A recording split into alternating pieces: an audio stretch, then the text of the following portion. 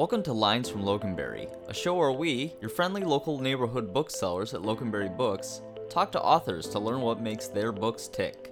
This week, we're hosting interviews with cancer survivors Penny Castleman on her book How to Get a Free Boob Job, and Jacqueline Acho, author of Currency of Empathy. Local Voices manager Maisha Hedden asks how their experiences with cancer changed their lives and what being a survivor means to them. As a preface, there are many sensitive subjects covered in this episode regarding personal and physical health. Loganberry Books does not endorse or recommend any specific medical treatment and does not provide medical advice or opinion. On that note, please enjoy the show. Hi, everybody. This is Maisha Hedden coming from Loganberry Books. I'm here with Penny Castleman. We're actually both here in the Lit Arts Room. So we're hoping to have a ton of fun here today as life starts to return back to normal. And so we have a really good program today with Penny Castleman, who's the author of How to Get a Free Boob Job, who's going to be telling her story. And then later at 1:30, we're going to talk to Jackie Acho, who's the author of The Currency of Empathy. So we'll go ahead and get started here. Penny Castleman. I remind myself every day to stay positive. Yesterday is gone and tomorrow isn't there, so relax. That's what Penny Castleman says in her cancer memoir, How to Get a Free Boob Job. Penny was diagnosed with breast cancer weeks after her 45th birthday during a completely routine mammogram. In How to Get a Free Boob Job, written in journal entry format, Penny Castleman chronicles her experience learning of her cancer diagnosis, grappling with the genetics disorder that felled her mother, and enduring surgery. Ultimately, she finds sparkle, gratitude, and optimism. Penny Castleman, welcome to Loganberry Books. Oh, thank you so much. I am so honored to be here today. It's beautiful to be in a space that's not my house, not my office. These are real books. So yeah, thank you so much for having me to talk about my memoir. It is our pleasure. So can you tell us about, and let's hope I'm pronouncing it right, the BRCA2 diagnosis? Yeah, absolutely. Every one of us has a BRCA2 gene. I just happen to be the recipient of one that malfunctions. So what that means, first of all, it is genetic. So it's nothing you can catch. It is something that is passed on from a family member. In this instance, I got it from my mother. And it just, the percentages that skew you towards a possibility of getting cancer are massively larger than the average population. So it's not 100% that I would get cancer, but it was certainly like fourfold or more that I was eventually going to get cancer, and I did. So in your memoir, you tell about an incident when your hair was falling out from chemotherapy and someone walked up to you and said, "Are you a survivor?" And you said, "That's a lot to launch in me all at once." And so in that moment, I want to know how you responded and what does your response mean now? And by the way, so many of us, we're afraid to speak up when we see something like that. So just how did you respond at that moment? Yeah, so it was a lot. To me, it was almost like we've probably all accidentally done this once, and we have said, "Oh, when are you due?" to someone, and they're like, "Oh, I'm not pregnant." And you're like, "Oh, I'm so sorry." So to have somebody come up to me and say, "Are you a survivor?" I thought, oh, I guess I might look like what a stereotypical cancer person looks like. But then I realized in that moment that they felt comfortable enough coming up to me. So I felt kind of honored that they were open enough to ask a question, because certainly I would much have rather people come and talk to me about what they were seeing or what questions they had than like staring at me because I looked different in that moment. On the same line, can I have you read from page 104 of How to Get a Free Boob Job, starting with, I'm grateful for the people who stop to chat. I'm grateful for the people that stop to chat, share a story, or wish me well. It's far better than any alternative I can think of. Those interactions also reinforce the knowledge that there are a lot of good people, positive energy, and compassion in this world. I embrace that people inherently are good. Make this week amazing. You get one life, so live it to the fullest. XO, Penny, like no other, Castleman. Thank you so much. It's actually one of my favorite passages. I love that because there are so many good people. You also talk about some other tough parts in your book, about losing some friends and having some people maybe perhaps not be as supportive as you would have expected them to. Personally, I've always said one of the great things about tragedy and misfortune is that you get to actually see who your real friends are. So can you tell us a bit about your chapter called Our Unique Paths? Yeah, absolutely. It was very surreal to me that I had some friends. So in the beginning, the way I shared my diagnosis with everyone was through an email, because I have friends from so many different areas of my life, and not only was my diagnosis a lot for me to process, but to have to get on a phone and explain it over and over and over again to people that I wanted to share it with just would have completely drained me. So initially it started as an email, and I blasted it out, to a whole bunch of people, got lots of responses back, some texts, some calls, some emails.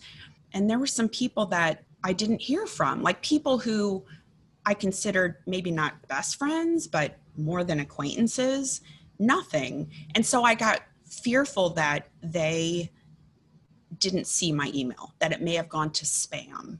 And so I actually reached out personally to a couple of people that I had not heard from. And I still remember one of them, when I got her on the phone, just said, "Yeah, I saw it." And I was like, okay, well, I don't have much else to say at that point. And so that it really stung for a while, because I couldn't fathom why. Like, I thought if one of my friends was going through this, I would reach out. But then I took some time with myself and just realized that the way we all process what happens to those around us, everybody's different. And I had no idea why she reacted that way. She could have lost siblings. She could have lost a family member. I would never know. And so after that interaction, I just kind of like blessed and released. I just said, I can't understand. I've done my part. I've told her what I'm going through, and like that part of me is now, it's done. I'm moving forward with those who want to support me, who are there to help. And, if she would come back into my life, great. But at that point, I had just, like I said, I blessed and released. So Penny, that was a really shocking story about kind of the people who walked away and didn't stay to support you during your cancer diagnosis. But in the book, you also talk about the great bonds that you made with your caregivers while you were taking chemotherapy. Can you talk about that a bit too? Yeah, absolutely. When I started down this path, I thought the last thing I want to do is be surrounded by other people who were going through the same thing.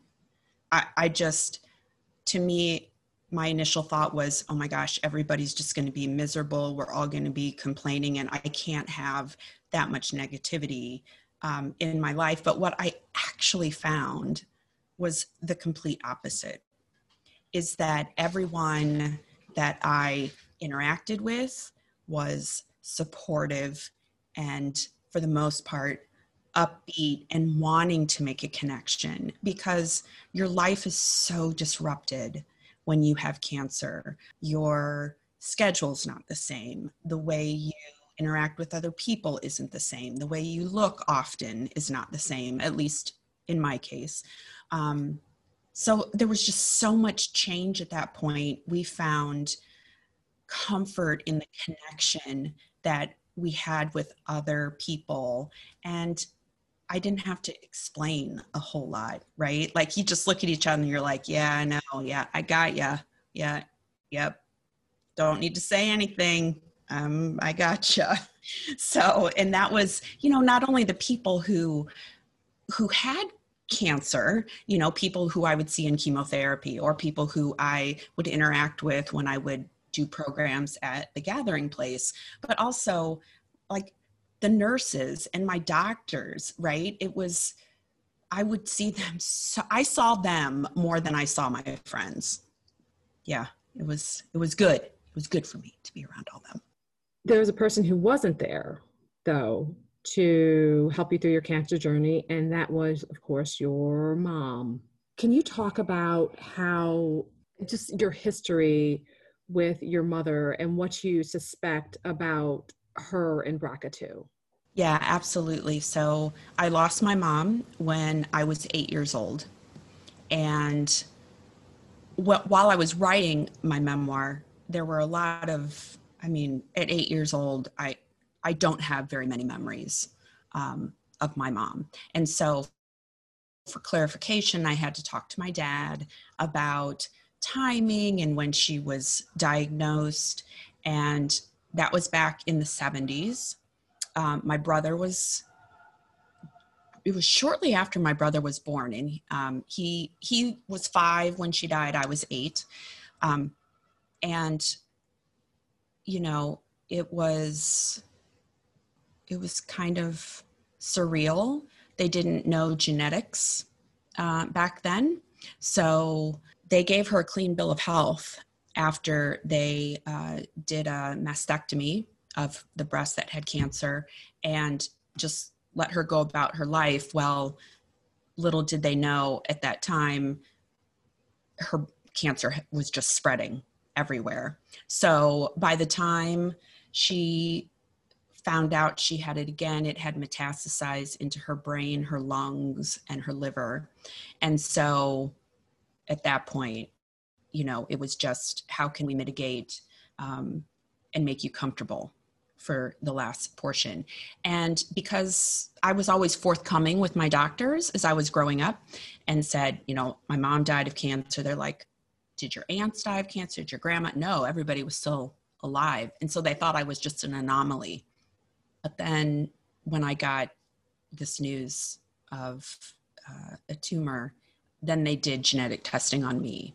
And then, so I call myself the canary in the coal mine, because at that point, suddenly everyone else in my family perked up a little bit, like, oh, your mom had it, then it's possible that my mom had it. And so it was just kind of like this snowball effect. Luckily, no one that has chosen to get tested was positive. So, yeah, but it was quite the adventure through everything. And my mom was way braver than I would have ever thought. When I hear about the types of treatments that she endured, I'm like, mine are a piece of cake from what they used to do in the 70s. So I'm just very fortunate that I was diagnosed when I was in this time of science. And actually, you tell a really moving story too about having to tell your grandmother that you were diagnosed with breast cancer, and just even thinking about the fear that she must have felt, because that's how she lost her daughter. Yeah, there's a lot of trauma there. So yeah, I didn't want to, it's so weird. I just didn't want to bother. She already buried her daughter. Like, how can I possibly sit here and tell her that I am suffering from the same thing? It was challenging, but she took it in stride. And when I finally, it was just hilarious when I finally told her, because it was the first time she had seen me, and it was post chemo, and I had almost no hair. And it was hilarious because she just looked at me and she goes, "What'd you do that for?" like, because my hair was all gone and I just had to laugh. And at that minute, like any fear, any resistance that I had in sharing what I was going through was just like gone. I'm like, it's my grandma. Like, she's been through the Depression. What am I trying to, keep anything from her for? And so she took it in stride, and it was good for her to see me out and about with the family and interacting and eating fine. And it was good. Yeah, it was good. You tell people inside the book that they have to be their own best medical advocate.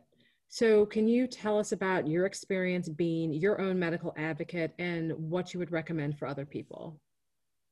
Yeah, absolutely. If it doesn't feel right to you, if you're getting advice or you are being asked to do something, if it doesn't sit well with you, we have to say something, right? Doctors are not wizards.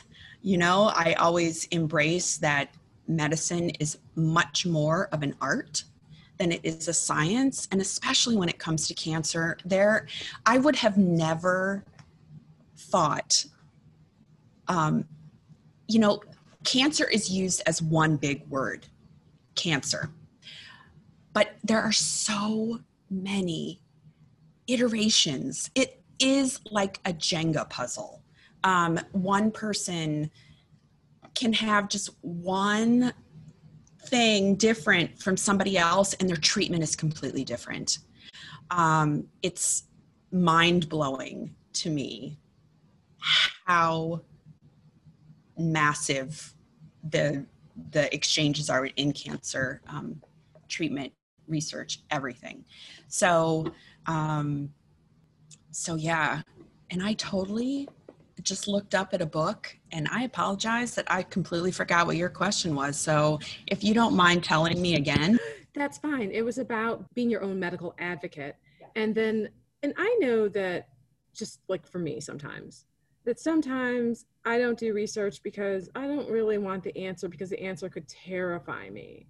So when you're being your own medical advocate and you're doing your own research, how do you get over that hurdle of fear that sometimes, you just want to know, you just want to put your head in the sand? One of the big things that I made sure that I did is I limited my time on the internet, because to your point, the internet is great for some things, and other things you should not go down that rabbit hole. So I made sure that I fully trusted the sources if I needed to research. And a lot of those sources were recommended by the hospital. They were also recommended by the Gathering Place. And so I made sure that if I did need or want to do research, that I went to those recommended sites and not to places that were not backed 100% by science and research. So yeah, so being my best medical advocate is, I was doing what the doctors told me, as long as it resonated. If it didn't resonate, I was asking questions. And as long as I was doing what they told me to do, I also made sure that I supported myself in every single way I could.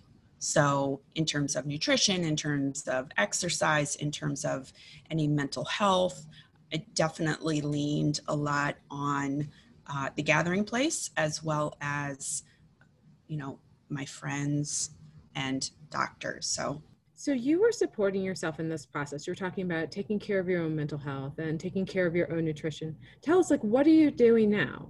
Now that you're free and clear, tell us about what you're doing now to take care of yourself, and also what you're doing professionally. Yeah, so that's really interesting, because I finished, this was pretty much my memoir covers 2 years of my life that was consumed with this diagnosis, because although it started out just as breast cancer, which I don't want to say for an average person, but it was certainly made much more complex when I found out I was a BRCA2 recipient of a malfunctioning gene, because that quadrupled what I was having to do in terms of treatment and surgeries. So that was in 2019 or 17, right? I was diagnosed, went through it 19. I was like, okay, let's get back to 2020. Really? So I was like, okay, I can't say that I have been able to fully get back to where I normally want to be. Like I just now am planning to start visiting a gym again, which, all I've been doing is taking walks. I mean, that has truly been my exercise, my outlet. I'm finally glad that there's sunshine out and we're having better weather in Northeast Ohio. So yeah, and in terms of like eating and everything, just being conscious of, you are what you eat. And so I don't want to be a big donut or bagel covered in cream cheese, even though they're good on occasion. I'd rather be like a strawberry and a blueberry, and so healthy greens and salads and things like that. So what I'm doing now, the second part of your question, look at that, I'm finally remembering. I'm a life coach, and I really focus on helping women find their happy, right? If you are looking around at your life and thinking, this is not what I thought it would be, this is not where I want to end up, let's chat, because life is full of choices and life changes in an instant. Like, make no mistake. That's the one thing it breaks my heart when people say I don't have a choice. You do have a choice, because I will tell you, if you think you don't have a choice, get a cancer diagnosis and suddenly everything is put on the side, right? So be proactive, find that happy, go forward, because you deserve it. Like, you live once, embrace it, sparkle, and rock on. Penny, go ahead and tell people where to reach you. Yeah, so you can find me at pennycastleman.com. And there I have some free resources, and would just love to invite you along on my forward journey. I'm on Instagram. I'm kind of amusing at times on there. So follow along, and would love to connect with any and all of you who found resonance with what I shared today. Penny, thank you so much for joining us. It was such a pleasure, and I did love your book so much. It was inspirational. Thank you so much.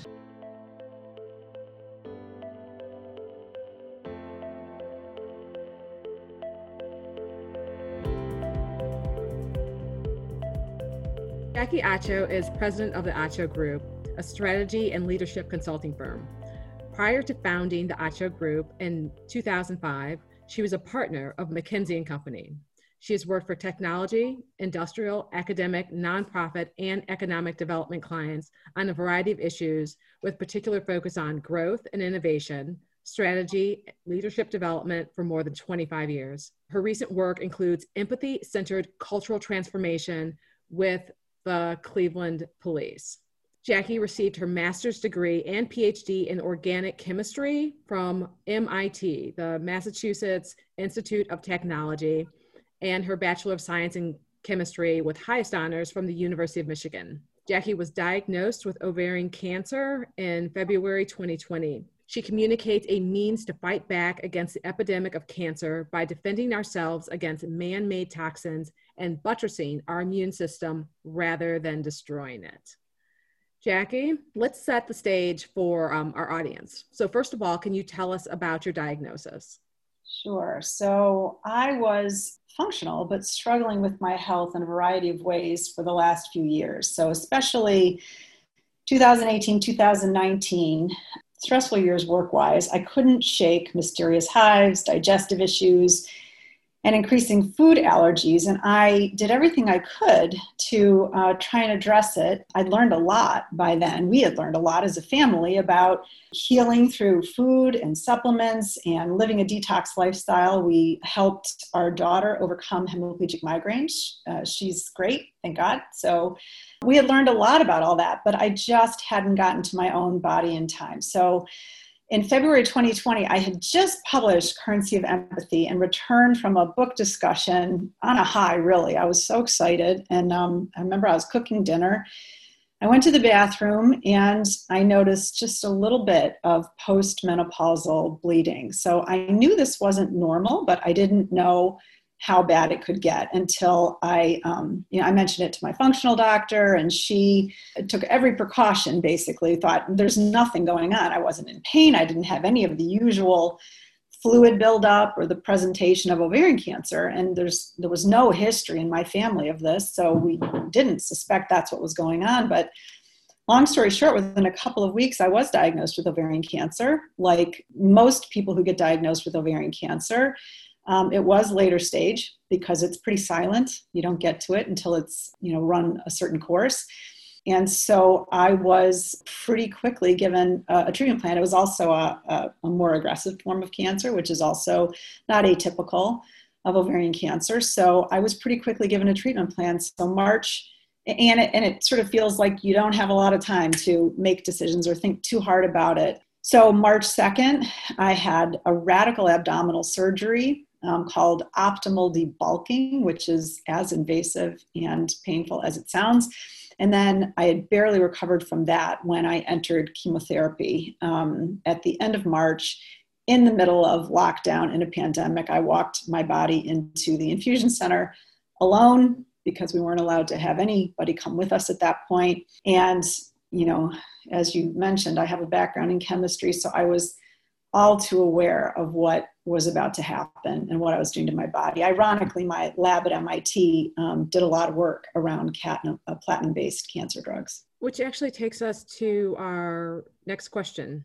You have advanced degrees in organic chemistry. So what can you tell us about the current state of cancer medicine and research, and also the kind of research that you put into understanding yourself better?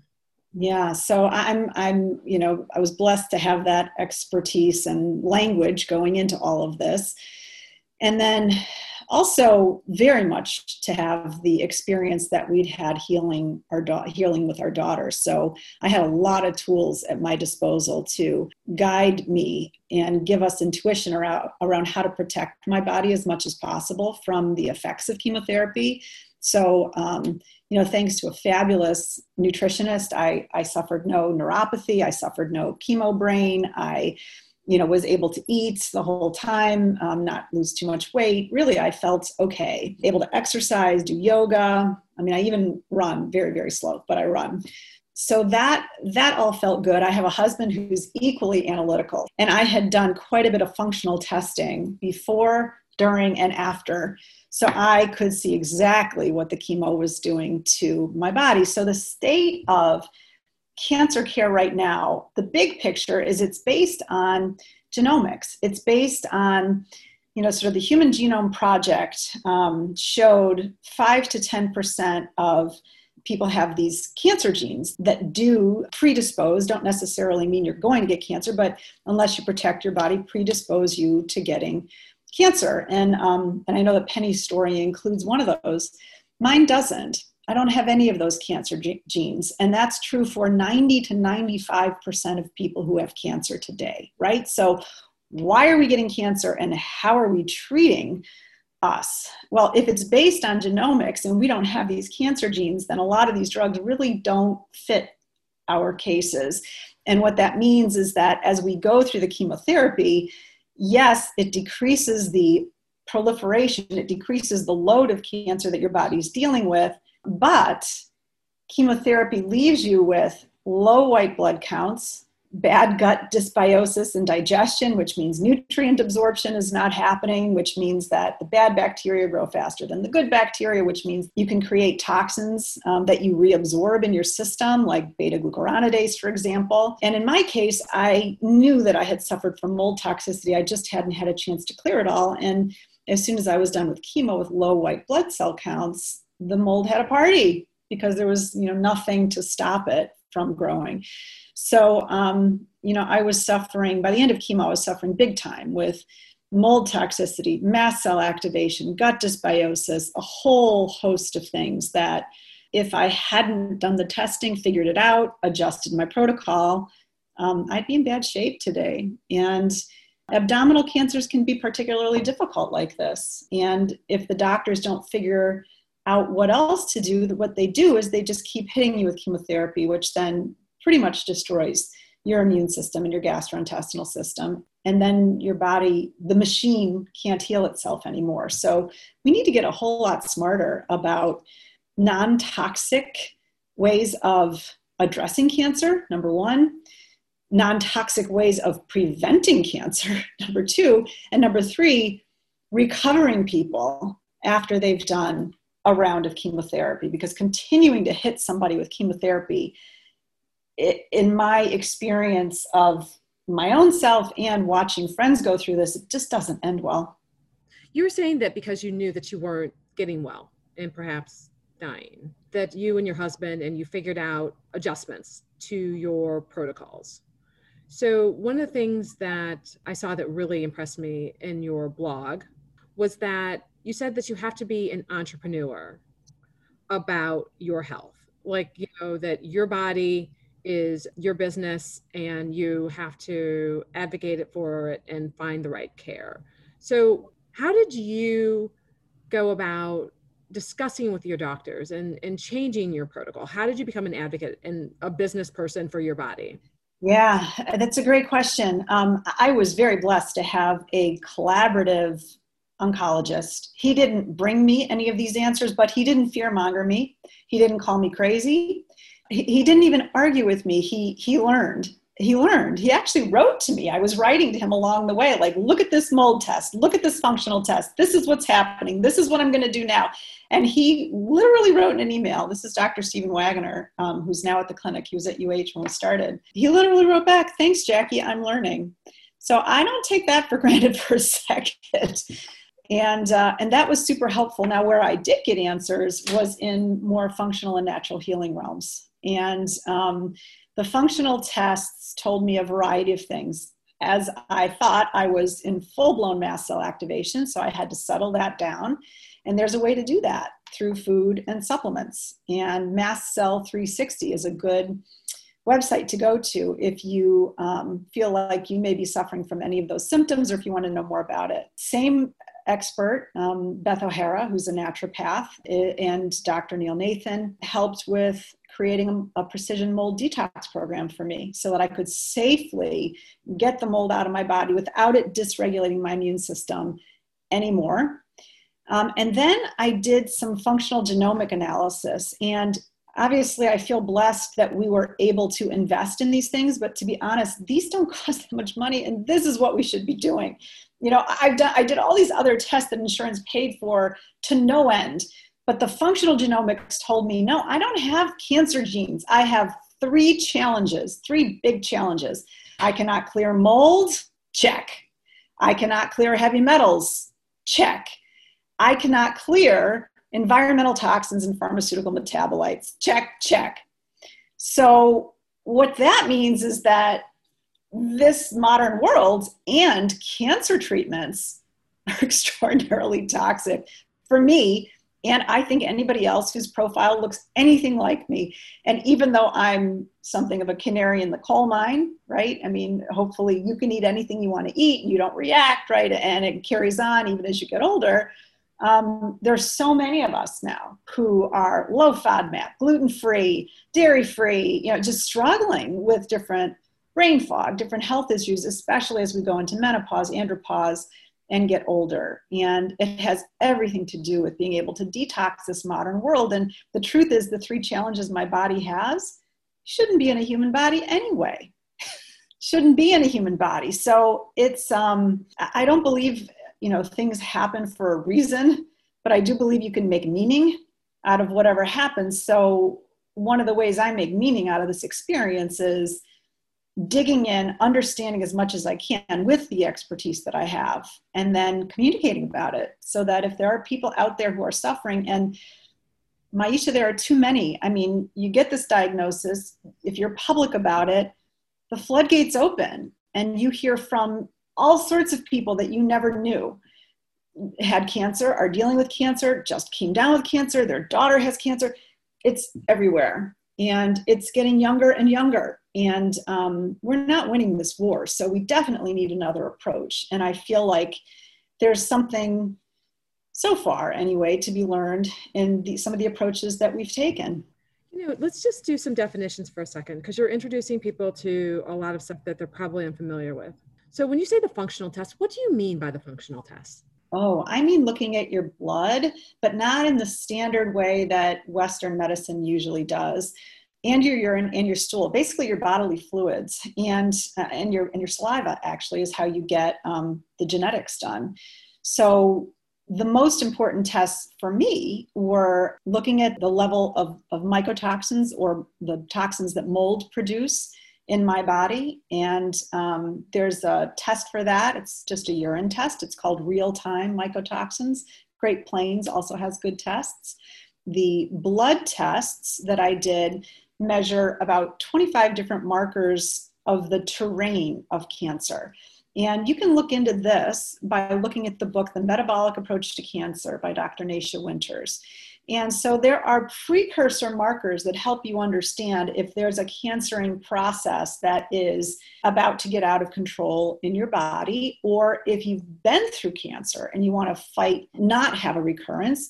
You can restore your terrain so that all of the mechanisms that support apoptosis, support your immune system, killing cancer cells, recognizing cancer cells, being undistracted and regulated and modulated in the right way so they can deal with all that. The terrain is the way to look at it. I mentioned the saliva test. That's how I got the genetics done. So a lot of people are doing this now. 23andMe doesn't actually do all the SNPs, but if you take a functional genomics test with a naturopath, and locally here, Dr. Laura Mourinho is fabulous at Options Naturopathic at interpreting these tests. And also Beth O'Hara helped with this too. She works virtually globally.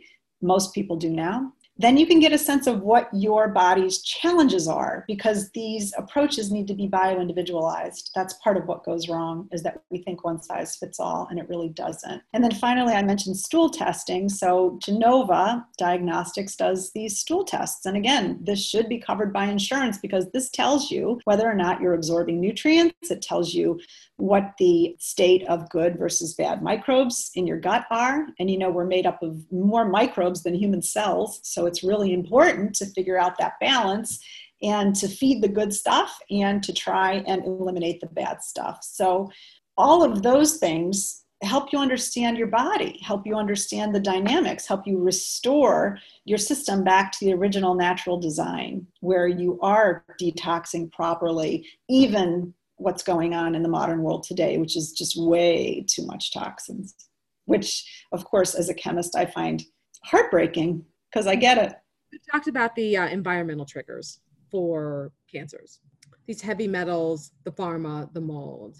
I know from talking to you for the past couple of years, you also believe that there can be emotional triggers for cancer.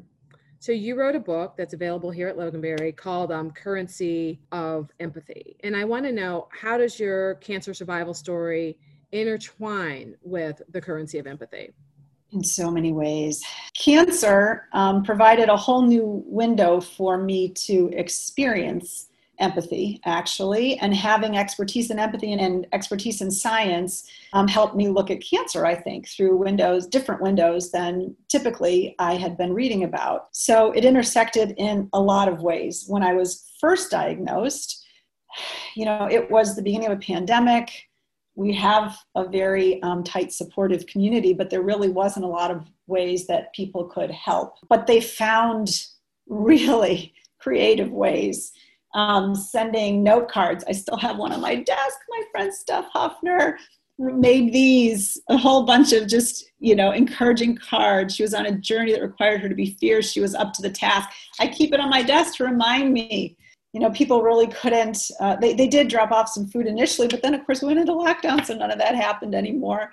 But I got letters, I got support on Facebook, I got texts, I got even just like a heart emoji text means I'm not forgetting about you. I know you're going through something difficult.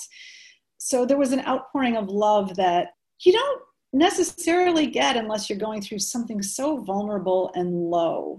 And, we like to post about all the things that are going well in our lives, but the truth is we connect through these vulnerable moments. And so it became a very sacred experience for me, even spiritual. So I have a dear friend who does healing prayers every Wednesday night for the last year and a half with a team of people. She does these healing prayers, and I just feel so cared for in those moments. So there's all sorts of ways to express empathy for someone who's going through an experience like this. I will say that it also helped me understand some of the challenges to empathy. So let's define empathy for a minute, which is to understand what someone else is feeling and have an appropriate emotional response.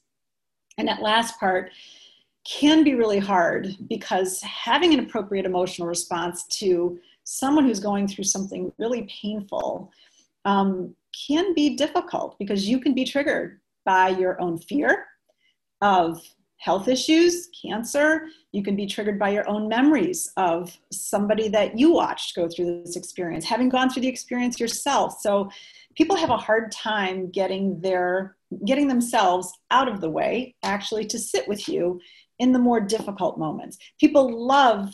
I do too, right? To celebrate, yay, you overcame, yay, you're a survivor, yay, you're done with chemo, all that. But the truth is, the really lonely moments are the ones where you get a bad test, your marker moved up instead of down, your scan was not clear. These are devastating moments. And company gets scarce in those moments, in part because you protect yourself and conserve your energy for the people who are able to really walk with you in that journey. And I'm lucky, so lucky. I have an amazing husband who just was pitch perfect. I mean, I loved the guy before all this. I cannot picture having gone through this with anybody else. He never tried to gloss over anything. He never tried to tell me things were better than they were. He never made things worse than they were. He never made it about himself. He never made it about his suffering, nothing like that. So I was fortunate that was my foundation. When we went low, when we had to go low, we went low. There's a great song out right now by a guy named Chet Faker. It's called Low. And one of the lines goes, just because I feel low right now doesn't mean that all that I've got has run out. So that works for me, right? So you have to feel those feelings and then pull yourself out of it. So, and the healing actually requires that, because if you don't go through those feelings and metabolize them and transform the trauma, it lodges in your body and also contributes to the cancering process, because stress, lack of sleep, the energy expended in the presence of someone who has, real emotional toxicity, dysregulates your immune system. It's a lot like mold. You know what, Jackie, I think you should take a minute and help a mother out. You got a very scary cancer diagnosis. I'm sure right away you knew that ovarian cancer is one of the most fatal forms of cancer. How'd you break that news to your kids? Yeah, that's a great question, Maisha. There's a strength, I'm not even sure where it comes from when it comes to talking to my kids. I think a lot of it actually stems from having the confidence of healing our daughter from these hemiplegic migraines, which were very scary. It means you go paralyzed in half of your body. It looked like she was having a stroke. She was getting them in a cluster fashion, several a week, by the time we had to really buckle down, leave Western medicine and fix it. And so from the very beginning, it's not like 100% of the time, I'm sure I know what I'm doing. I definitely don't. But I have some faith in our entrepreneurship. I have faith in the intuition. I have faith that the people who I needed at different times have come forward with the answers that I needed at those times. And I had faith that all would be well in the ways that matter, no matter what. So when we first told our kids, we asked them, not to Google anything. And I believe they don't, because if they did, I think they would probably clean the sink and empty the dishwasher and clean the rooms and all that much better, right? So, we said, don't look anything up. I'm not a statistic. We're going to do everything we can. We're going to figure a lot of things out. And my daughter's been an inspiration. My daughter and my son both have just been an inspiration. I mean, I love them so much and want to be here for them. And, whenever things would go well, my daughter would basically say, well, that's what I expected. I knew you'd figure it out. So, which is great. Like, that's what you want them to think. That's what you want to think, So I will say, there have been moments when things went dark, when I got quiet for a little while, because I'm not gonna, if I can't, I'm very emotive, and if I can't project what I think is healthy for them, I won't do it. But it doesn't last that long, and I've got my husband for that. Jackie, thank you so much. And I want to say, I know I've said this to you before, but I'll say it publicly. It has been such a pleasure to know you. And, you're talking about faith, and you're like having confidence in your kids. I can tell you from the first time that you ever walked in Loganberry Books with Currency of Empathy, and I spoke to you, I had 100% confidence in you. I really, really did. And it's such a pleasure to talk to you. Maisha, it's a pleasure to talk to you. And the work that you do in a local bookstore, projecting out into the universe, is just marvelous. So thank you. Thank you for supporting these stories and sharing them. And it does a lot of good. Wonderful. Okay, Jackie, thank you so much. And everybody, National Cancer Survivor Month. Remember. Thanks a lot. Bye-bye. Loganberry Books is open to the public Tuesday through Saturday from 10 a.m. to 6 p.m. You can order books from us at store.loganberrybooks.com. You can also order from us by calling the store directly at 216-795-9800 or by emailing books@logan.com with your specific requests. You can support us by purchasing through our affiliate pages on bookshop.org/shop/Loganberry Books, at loganberry.papertrail.com for digital ebooks, or on libro.fm for all your audiobook needs. Join our listener support program, where you can donate as little as 99 cents a month, less than $12 a year, to keep this podcast going. Go to our website at loganberrybooks.com, check our social media at Loganberry Books, and make sure to rate and subscribe to Lines from Loganberry and leave a review wherever you get your podcasts. This episode of Lines from Loganberry was produced and edited by Ted Hubish. As always, tune in next week for more bookish content from Loganberry Books. Thank you for listening.